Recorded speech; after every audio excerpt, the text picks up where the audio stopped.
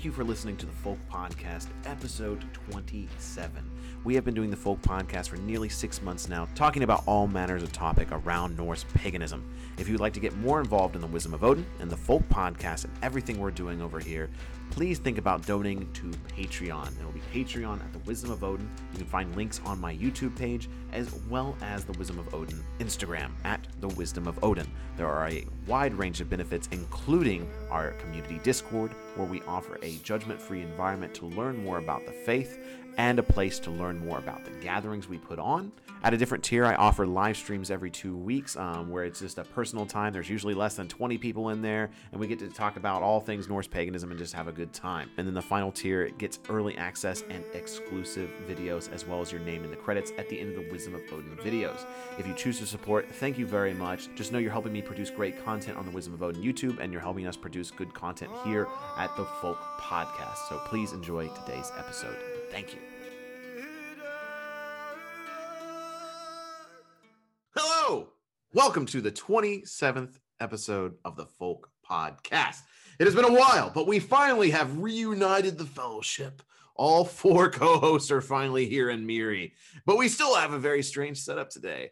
Ian is actually over at my place, traveling across the country, doing the wandering thing, losing his mind slightly, and he's here to film the Folk Podcast. I guess not live?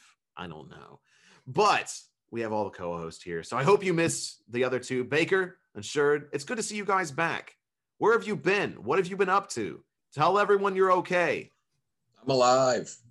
I made like a 2,000-mile trip between going to Wisconsin and back a few weeks ago. So I'm alive as well. The Texas freeze did not screw me over, so I'm here and I'm ready to get back going on the podcast. Now, he sounds put together, but I'm looking at his hair right now, and it definitely seems like the barber shops have all been frozen over. I need to definitely get a haircut. It's just been a while with the crazy weather and stuff we've had. I've just kind of let it go for now. Yeah, so with this episode, we wanted to talk about something just kind of like a roundtable discussion, mostly because we've just been out of whack just because, both the Calebs have been kind of out doing their own thing for a little bit now, and we recorded 2 episodes last time with just Ian and myself, and so this one we wanted to kind of get back in the swing of things and talk about a subject, is ritual garb and dressing, what to wear during rituals, and I figured maybe we can even talk about what maybe ritual etiquette in a way, like I'm not saying like the rules of a ritual, like this is just something that we've come across in our experience. So Ian, since you haven't said anything yet, what is your feelings on ritual wear? Put you on the spot. All right. I mean, it's definitely something that is I feel like a work in progress over time.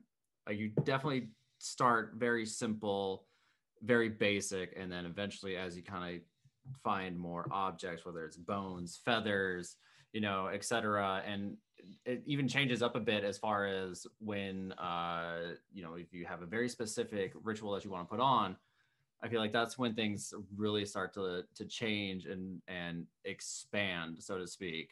So like, for example, myself, like I have, as of right now, I'm currently working on some headpieces that I want to do for some very specific, almost like personas is probably the best way that I would consider it.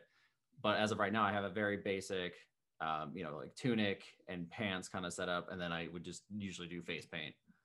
But I mean, that's a good place to start, is honestly just finding a face paint that kind of works for what you're doing or what you want to perceive, or like I said, that persona that you were trying to portray, whether it's a specific ritual or mindset that you're trying to get into. And just to give a little bit of a precursor before we dive too deeply into it, when we're referring to ritual garb, we're just simply referring to anything that helps put you in the mindset of being in a ritual.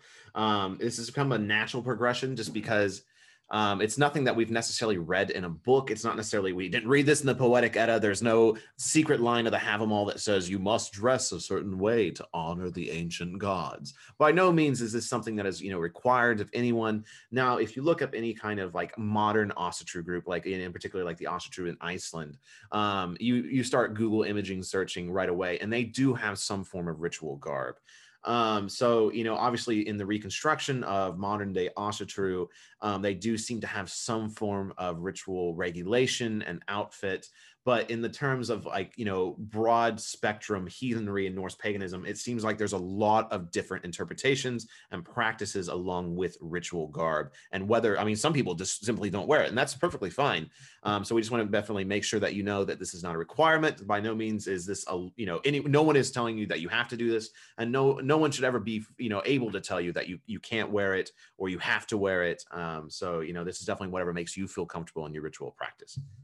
Right. Well, I mean, I was just going to jump in real quick because I do get the concept of ritual garbs, and if it helps you get in the mindset, like if you're working with, we'll just go with Ian's Matron Hell, for instance, because that's one that not a lot of people work with, and you have something that really connects you with Hell, like clothing wise or like on your garb, then that's something you would want to include.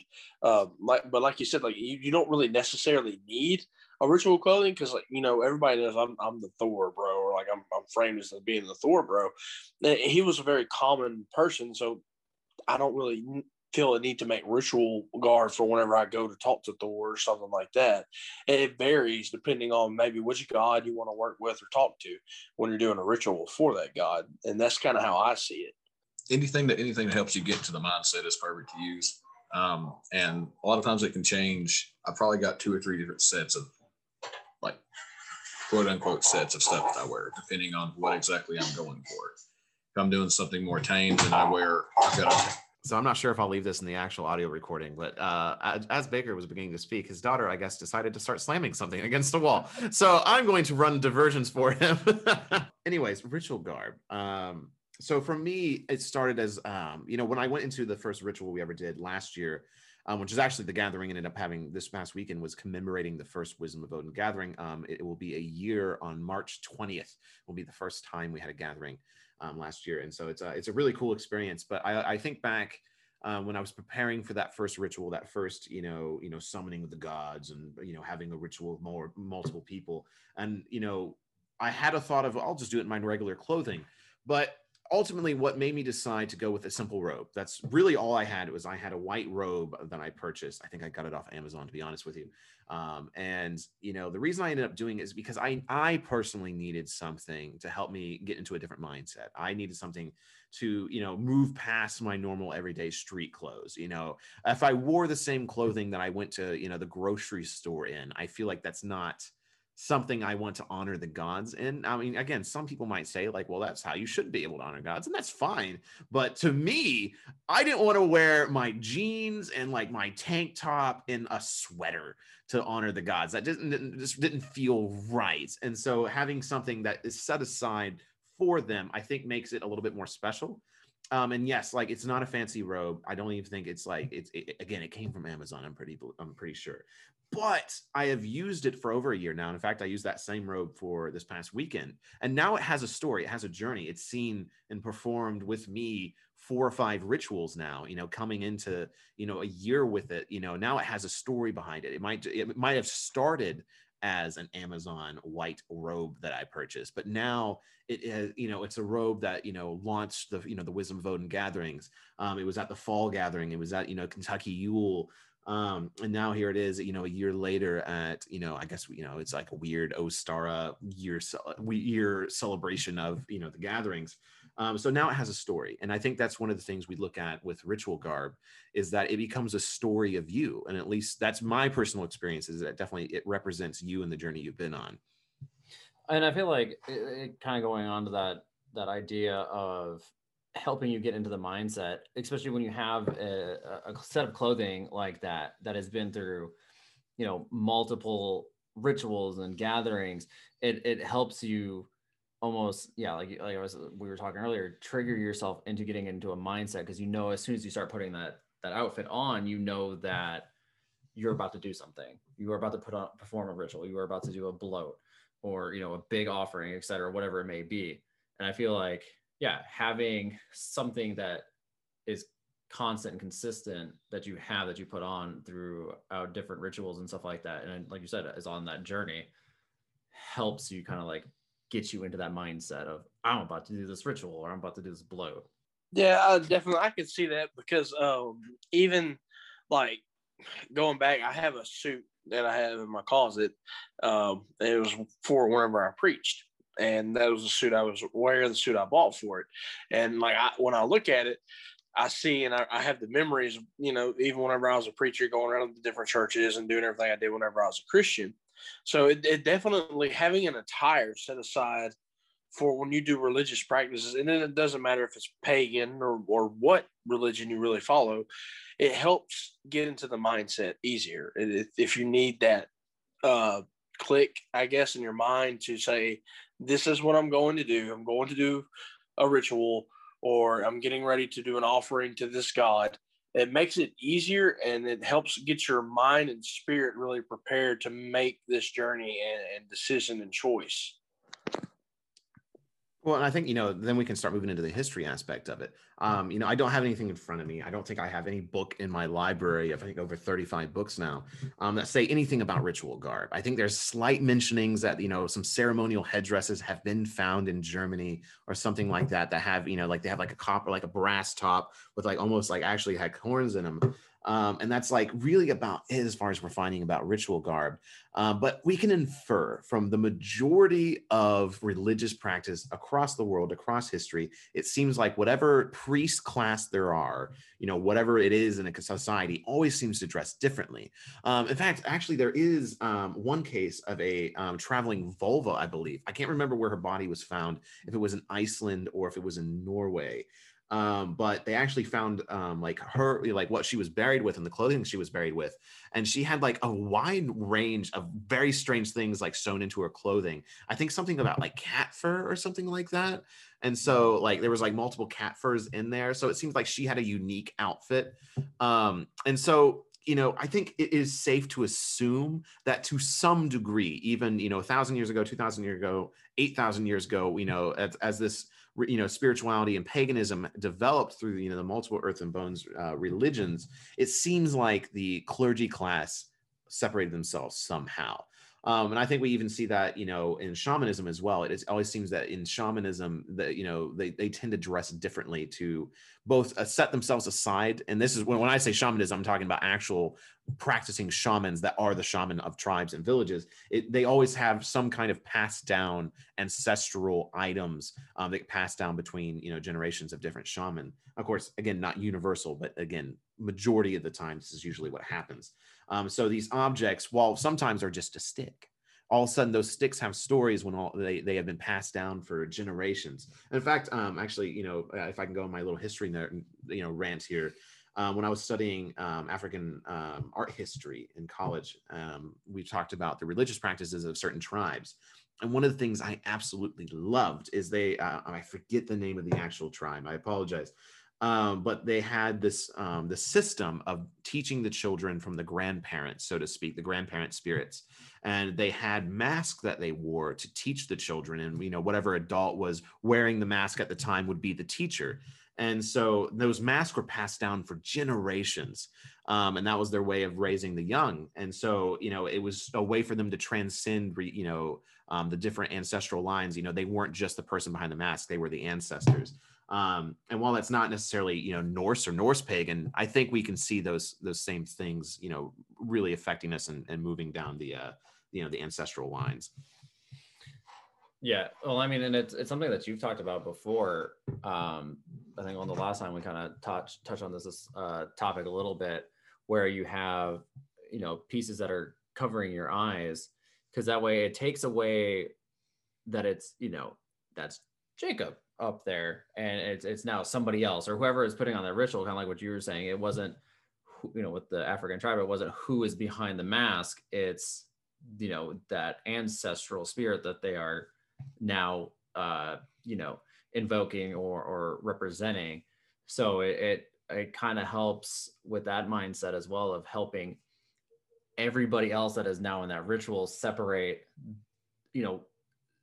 normal Joe Schmo that lived next door is now a shaman priest up there doing this ritual, and you don't recognize him as that individual. It's now they are, this spirit or this god that they are trying to, emulate or, represent, and etc. And I think that definitely has a lot to do with ritual garb being a prominent thing as well. To redeem my art history background, it was the Dogon people. Going along with like different cultures and stuff like that. You don't have to look any further than here in America with the different Native American tribes, with like the Blackfoot, the Sioux, the Comanche, Cherokee. They all have, their chiefs have the chieftain headdresses, and then the shaman, the ritual leaders, they have their headdress that has whatever animal spirit connects with them, usually most of the time, from my knowledge at least. And so just to help get them and help the tribe get into that ritual place. And then that's really the key important thing to take away from any of it is you want to get something that will help you get into the mind of the ritual and to really transcend you and get your spirit ready for whatever ritual you're doing. Like if you look at, I don't remember what book it was I was reading. It's in one of the Norse books I have, but like, I remember talking about one of the offerings and stuff. Whenever they were doing human sacrifices, the sacrifices would be cleaned and well prepared. And they would wear, this nice clothing and stuff because they're about to go to the god. They're about to be offered up as a sacrifice to the gods. And, a lot of primitive cultures, what we would say, that did the human sacrifices, the humans were very well dressed and well prepared to go to the afterlife. And that's something key we could take away from that is like, then it just helps get in the mindset of the ritual in a weird way. Yeah. So one thing that I think everybody should try to get into, just because it will help connect you more. I feel like with the gods and even the folk whenever they see you with such items, but crafting your own stuff, putting your energy into it, whether you're just, making a necklace by yourself, or you went out into the woods and you have found, the carcass of a deer and you've made, like a shaman's necklace or something like that out of all the vertebra or tailbone, something like that. Something like that. Whenever you put time, energy, and effort into it, it becomes a lot more than just, an item. It just becomes something more special, and it puts a lot more magic into it. Yeah. So one of the things I wanted to bring up from my own personal ritual wear that has changed over the years. So obviously started with the white robe, as I brought up earlier. So I ended up bringing that to the gathering we recently had over this last weekend. And I've just acquired this strange collection of things that I can choose to wear. I have, of course, my Mjolnir. I have, an Othala necklace now. I have, a made, like a handmade wood necklace that I have. I have turkey feathers, a turkey foot. I have a plethora of bones of varying sizes. I have like a fox pelvis, and I just have a weird collection of things. And so looking at them, I have to think, what do I want to accomplish with this ritual? So recently I've been diving more into Filgia, which is a very hard subject to talk about, which is why I've never done a video about it and never done, a podcast about it. Maybe we'll do a podcast someday. But it's a subject we don't have a lot of information about. And so it's really hard to talk about from a, having historical sources context, but I've been exploring more into it. And I have recently found out that my Filgia is a turkey. Which is the strangest things, let me tell you, because, when we go into these things, which is why I know it's a turkey, because I think all of us want a wolf or a bear or a raven or even things like a fox or, I would take a coyote, but I got a damn turkey. And so we don't necessarily always get to choose these things. So, but I really wanted to embrace that. And the goddess I've been working with to help find my Filgia is Freya. And so going into this ritual, I wanted to do more of a Freya ritual. And so I ended up actually having turkey feathers in my hair, so to speak. Like I had a headband on and turkey feathers. So to really more embrace that Filgia side and the more shamanic side of my current spiritual practice. And so that's why I wore turkey feathers. If you just saw me walking around like the poor neighbors did, they are probably just seeing this guy walk around with feathers in their hair, and to them, it may seem like I don't have a purpose. Maybe I just look like I'm just trying to, LARP or, whatever. But at the end of the day, I put turkey feathers in my hair because it has meaning and it has purpose to me, but also to the ritual I was performing. And that's the overall point I leave people with in the ritual clothing video I've made in the past, is that, if you're going to do something, do it with purpose. And then that's all you really need. If you're going to wear something because it looks cool, I mean, I guess that's fine. But like, for when it comes to ritual purposes, I think you should probably wear things that have meaning to you, but also to the ritual you are currently performing.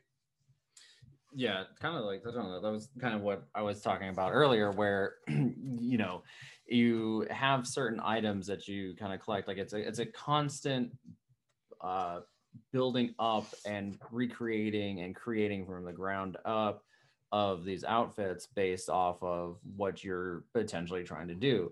Like, for example, you said you've been working working with your field go with your turkey, and you wanted to bring that as part of it.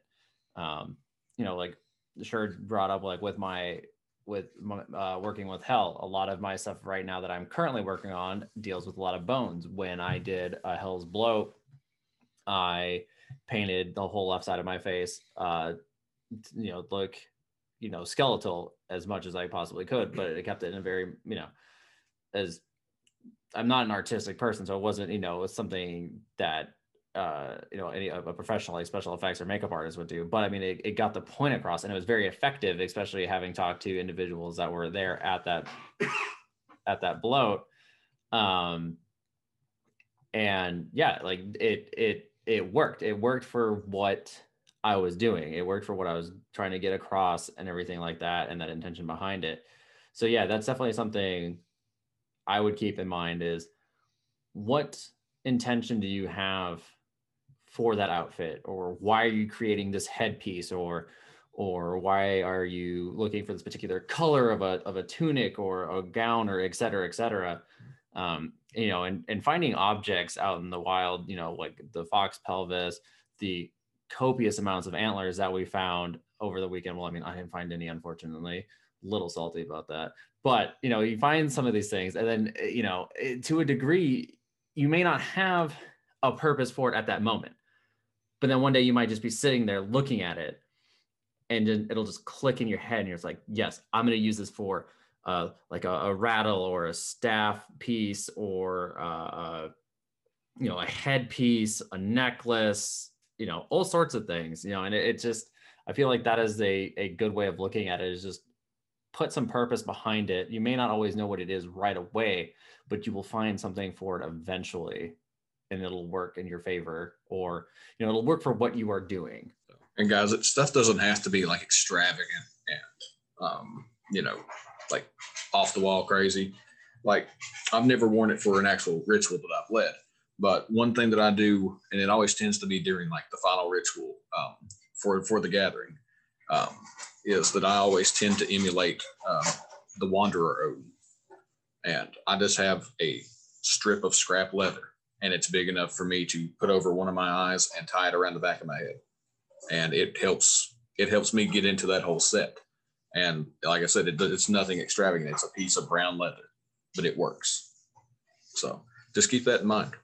Just to hop back in here, I actually found the article talking about the vulva found. It was actually in Denmark in 1954 in Fjerkrat is the name of the town. So you can look it up if you would like to look this up for yourself.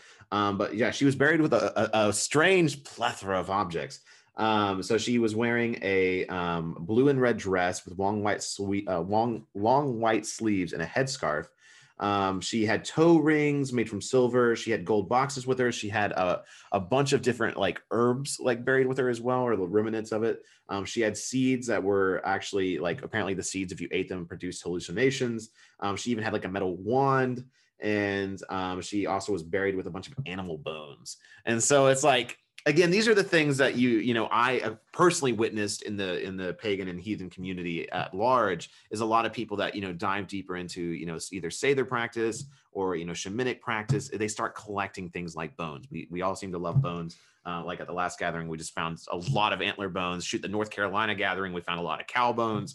And it just seems to be this weird communal thing where we all seem to like bones a lot, because I think we look at them with such great expectation of like, what can I turn this bone into? So yeah, I think it's definitely something that we're seeing from the past. It's one body. Can we say one body means that all vulva dress like this? No, but she definitely seemed to have a unique style. And it seems like we also have our own unique style. Definitely. I mean, your best bet as far as ritual clothes go, if you want to like search out for whatever spirit animal you are, get something of that spirit animal, like with what Jacob was saying with the turkey, or Ian with the fox, just find something that means purpose to you, or something that you can connect back to the ritual itself that's going to be performed to whatever deity, or to the deity that you want to work with or you pursue in a general vote that we usually do at the end of the gatherings, like what Jake or Caleb was saying. That's really the key message here, is finding something, creating something, and wearing it for that purpose to put you in the mindset of the ritual. Like, those are your key factors. Just quick thing that came to mind on this right here too. Something that I guess a lot of people don't think about. You have something primal that you're trying to do. Really simple. Just try taking your shirt off and put paint yourself, or use ashes or mud, and I guarantee you it will help. That's actually something I did, or attempted to do at the very least, at the North Carolina gathering. I actually brought some clay I harvested from a local source here in Kentucky, like out of a river, from like a place I usually shoot videos and I go hiking. And I actually made a face mask from that, to connect me to the land spirits here in Kentucky while performing a ritual.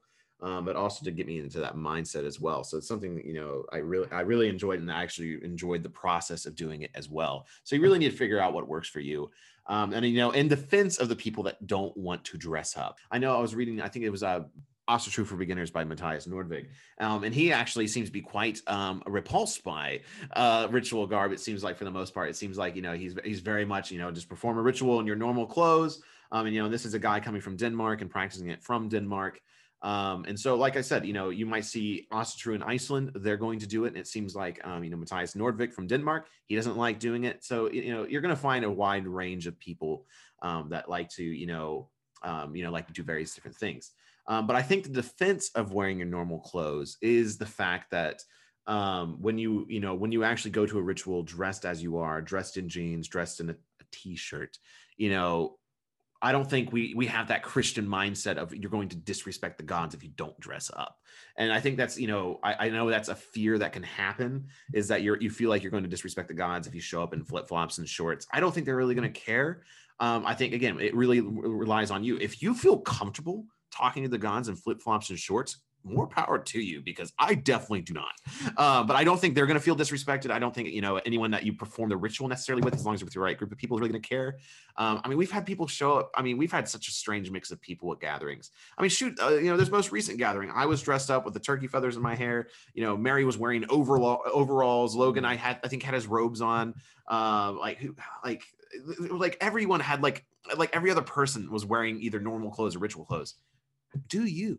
Just do you. Definitely. And I'll be honest, I don't see myself having ritual clothes.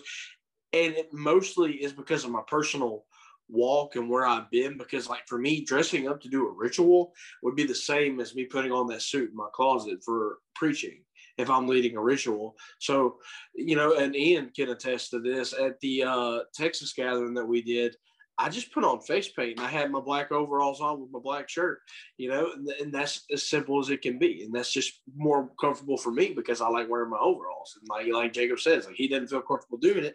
And if you feel the need to make ritual clothing, then do it. There's nothing wrong with having it or not having it. Because I personally don't see myself having ritual garbs. I don't collect bones. I collect bones, but then I give them away to the people I know that want the bones. But for myself, I'm good coming to the gods as I am. And that's kind of how I see it. Yeah. So, it goes back to something that I've said 1,000 times, and I'm sure I will say a million more until the day I die. It's, it's all about intention. It goes to, when I've talked to people about altars, you don't have to have these crazy extravagant things that are Instagram photogenic, perfect, something you'd see out of like a Pagans R Us magazine, kind of, something off the wall like that. It's the same. It goes the same exact thing with ritual wear. You don't, have to have necessarily a crazy, setup looking like you belong to a group like Heilung or something like that. Does it look awesome? Absolutely. I think it does personally. But yeah, you don't. You can literally, like what you were saying, sure. You had face paint on. and you're wearing your coveralls and everything like that, and the Thor's bloat that you put on was phenomenal. It was great, and that's all you need sometimes. It's just maybe a little face paint or nothing at all. As long as that intention is there, that's really all that truly matters. I wanted to transition to was the fact that a lot of our listeners and the people listening to this podcast and many people that watch the Wisdom of Odin and all of the social medias that we have tied to it around it is they're solo practitioners, or at the very least they're not attending gatherings or not able to attend gatherings. And so what does this mean for them? Obviously we've been talking more from the gathering perspective, when you're attending a public ritual or bloat. What does this mean for personal practitioners? I mean, 95% of the time I wear whatever I got. And I think this is also the thing to think about is, I'm not wearing the shaman mask with the feathers and the robes by myself in my house. I usually just give an offering in my house in the pants I'm wearing and the shirt I got on my back. And that's okay. And I think that's, why I think it's okay is because, why would we do that in our own home? And so I think, that works just fine for you. Now I will say I have done it before. Where I actually have dressed up for a personal ritual in my house. But typically my rituals in my own personal practice at home are quite simple. Usually it's a small offering, a reading of poetry, or something like that. But I have done deeper rituals, especially more into the shamanic work that I've been doing. And I have actually worn turkey feathers around my chest while doing some Filgia stuff. So it's again, it's just going to depend on what you're doing in your own personal practice. But also, I think it's really funny to walk across the street wearing my ritual clothes sometimes, because where my new altar is outside, I have to do walk across the street, and so I have walked out there in some ritual clothes before, just to kind of look around at people and hey, what's up? I'm just gonna go in the woods real quick and do some rituals. It's no big deal, I'll see you around. Wait, you mean to tell me you don't dress like a Viking in your own home, Jacob? I mean, in my most recent video, I did. That's why I brought it up. But yeah, I mean, I'm like you when it comes to my own home and I do my own rituals or I go to my different spots that I have for the gods. I don't dress up. Once again, I don't have ritual clothes to begin with, but I just go as I am. And I think that that's perfectly fine. Even in your own home, if you want to have ritual garb, once again, it's your own home. Do whatever you want to do, whatever you feel called to do that. We've said it before, and like Ian said, we'll say it till we die. There's really no right or wrong way of doing things as long as you're not hurting anyone or hurting yourself.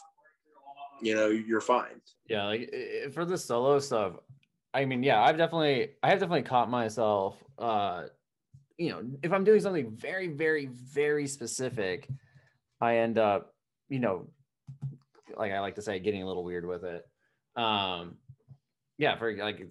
working with my field goat, with my fox, it's something that I've done. I had a fox skull, which I recently gave away to somebody else, but I also have a fox pelt that was gifted to me that I will use to help better connect with my field goat. And it's small things like that, and I've had a couple incidences where I felt like I wanted to, draw, face paint runes on myself or, something like that. But yeah, never.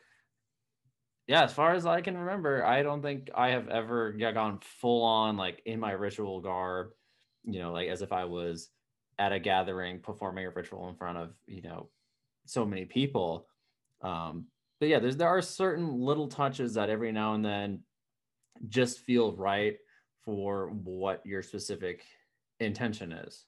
So I actually remember my previous thought. So you actually had brought up Heilung, and that's what I wanted to talk about was Heilung. So you're welcome. I've been to Wardruna Live and I've been to Heilung Live last year. So I went to Wardruna at Red Rocks, and so Einar Selvik, and I brought this up in my ritual clothing video. But it's still an interesting topic to bring up here, is the fact that, looking at those two, groups, Wardruna's been around since 2003. So they are definitely pre-Viking TV show, which, let's be real, a lot of this stuff comes from the Viking TV show. We can't escape that, and it's okay. But Einar Selvik has been doing this a lot longer than that has existed. 2003, that was 9 years before the Viking TV show. And so what he generally has worn is some form of tunic when he performs. It's usually quite simple. It's not that elaborate. It's usually dark.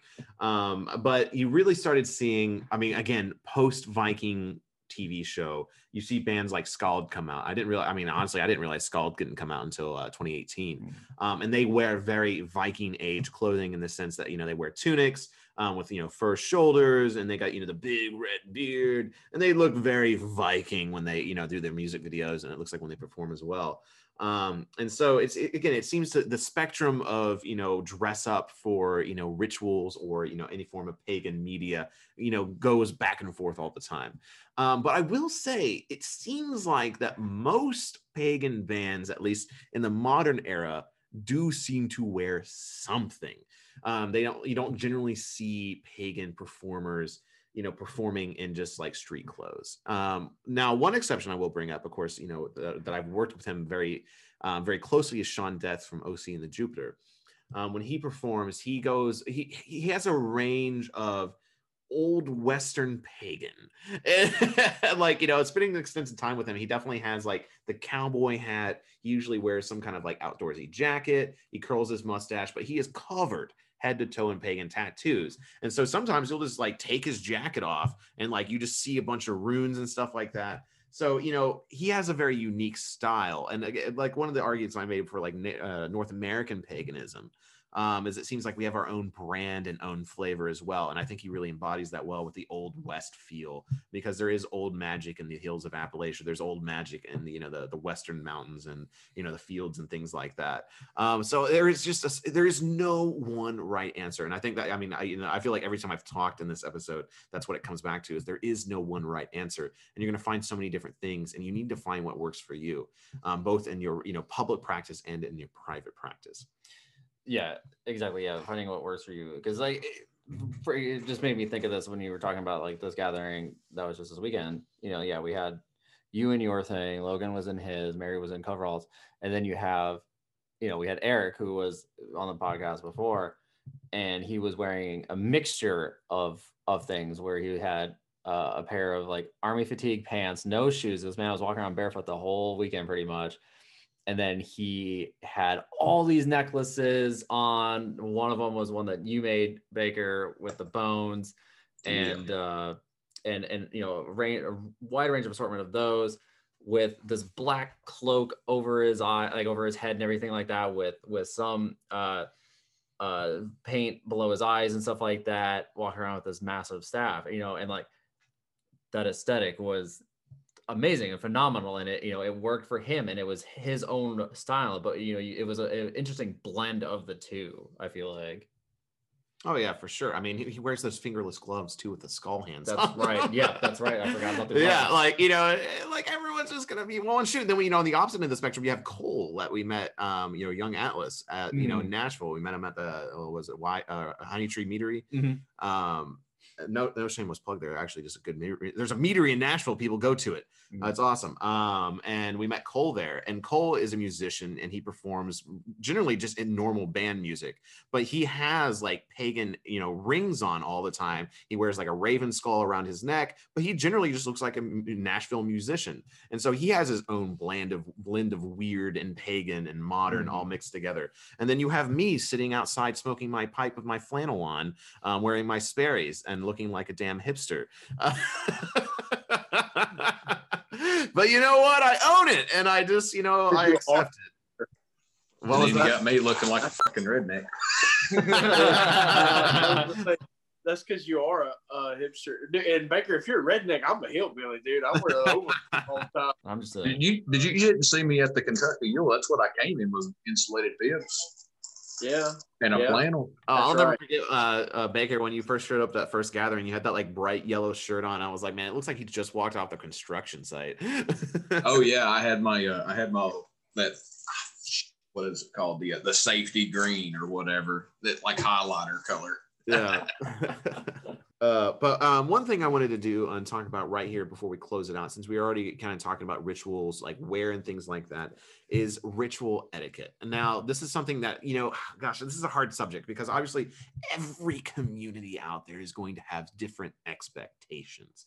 So, this is going to obviously be more skewed towards our community and what we've come used to, and the, over a dozen gatherings we've held now across the United States is, we've found our own blend and what works and what needs to exist, because like we have found personally that pandemonium you just can't have it. You can't have no rules, because, people just take advantage of that, whether they are a good intention or not. We've had bad experiences, we've had great experiences, but ultimately there has to be something. Now, to me, paganism and heathenry in particular needs to have, very little dogma, but it needs to have respect.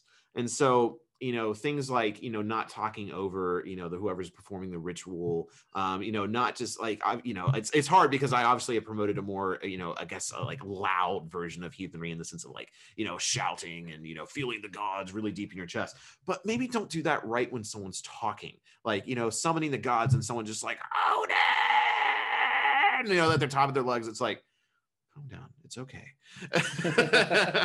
But and then I feel like the ritual clothing goes into that a little bit, or at least what you wear to a ritual and things like that. Like, like I don't even know like an example off the top of my head, but maybe don't show up in PJs. Like, I don't know, like it's a hard subject because we don't want to be the dicks out there. They're like, you have to wear this. I mean, the reason I say that is because like I have a book right here. Actually, I was reading through because I remember reading this.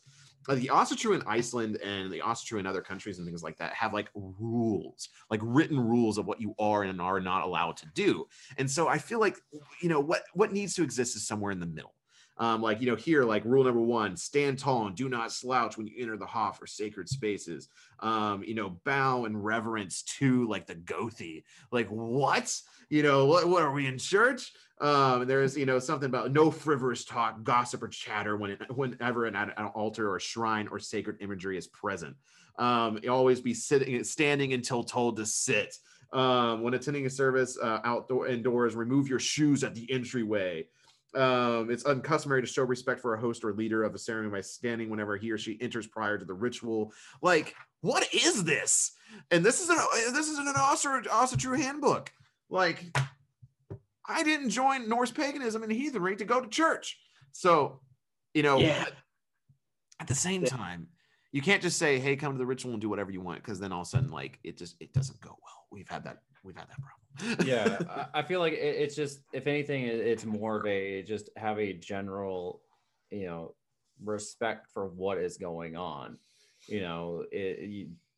For example, like, don't show up like heavily intoxicated. You know what I mean? Like, that's a big thing that for me, like if you are, show up to one of my rituals that I'm performing and you can barely stand, you're falling over, you're tripping over, you're spilling things on other people, etc., or being belligerent, I'm straight up, I'm gonna kindly ask you to go sit down and like sit this one out. You are not you're not in a mindset to be in a ritual like this right now, because for one, you could potentially affect either the person that is performing the ritual, because now they're potentially more concentrated on that individual, making sure they don't fall over and hurt themselves, they don't fall into a fire, they could potentially be yelling some crazy things, et cetera, and then it's also going to affect those that are also participating in it.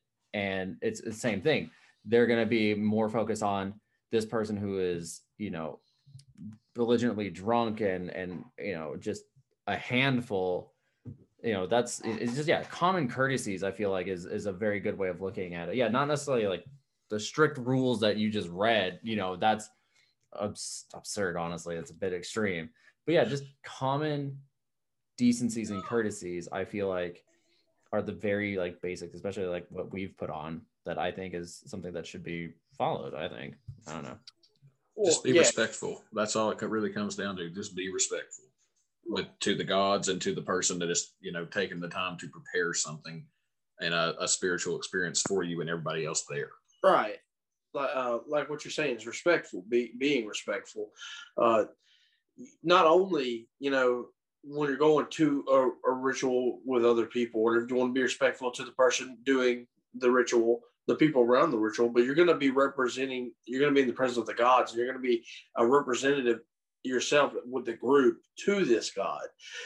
And that's something a lot of people really don't consider, whenever you're in this ritual and you're in this practices, and we're calling upon Odin or Thor or Frey. And if you are drunk out of your mind, that can be offensive to the god and everyone around. And that goes on your reputation. And that's the whole episode we could have on the podcast, is what is your reputation and how to protect your reputation. Oh yeah, for sure. And I was just thinking too, in the terms as far as like the drinking. I mean, it's right there in the Havamal. It said there's like 10 lines in the Havamal about like keeping moderation with drinking. And same thing with about being a good host and being a good guest. There's extensive lines about not overstaying your welcome, about not overeating and not oversleeping and things like that. So do those things at a ritual too. Be respectful to the whoever's hosting it, whether you're getting an Airbnb or you're staying at someone's house. Why would you disrespect their ritual? Well, you wouldn't disrespect their house, right? You wouldn't disrespect their property. Same thing with being at a ritual. Don't disrespect what someone else is putting on. And again, that all goes back to reputation. Do you want to be known as the guy that got drunk at a ritual and peed on the fire or fell into the fire? Is that what you want to be known as? These are the questions we always have to ask ourselves as well. Or do you want to be known as the person that helped clean up? Or the person that, when, you drop something because you're wearing a visor, like the person putting on the ritual dropped something and that you helped them pick it up. Wouldn't you rather be known as the person that was helpful? Wouldn't you be rather known as the person that is wonderful to invite to your event, to other people's events? You help cook, you help clean, you might not talk all the time or something like that, but it's like, man, I really love Steve. Steve comes to a gathering, he cooks, he cleans, he's, respectful at rituals, and we all have a good time. Wouldn't you rather be Steve? Yeah, and it's kind of like what you were saying, like with the reputation thing, like with being around a ritual, like, yeah, say if something falls during a ritual, like you be that person, pick it up. But even, a lot of people have these moments or like realizations that can get very emotional for some people during some of these rituals, whether they really feel something, like even just being that person that recognizes that somebody is being hit by this ritual very, very hard, and just being like that grounding anchor for them too. Like you happen to notice it, like go over to that person, check on them, sit with them, just listen to them. And if they wanted to talk about their experience or something that kind of help calm themselves down or bring themselves back, or maybe they just wanted to share it with somebody, just to let it all out, kind of a thing. Like that's another good thing as far as like your reputation and just courtesies around a ritual. Cause yeah, people are going to be affected by it on different levels in various ways. And it's, that could really mess with somebody if they are, having a very hard emotional like reaction to a ritual because it hit them that hard and they felt that connected to it. And then you have somebody that's, just their guts are now leaving their body because they were so drunk, like right next to them. Like that's just gonna really mess with you, honestly, I feel like. Yeah, definitely. I mean, just respect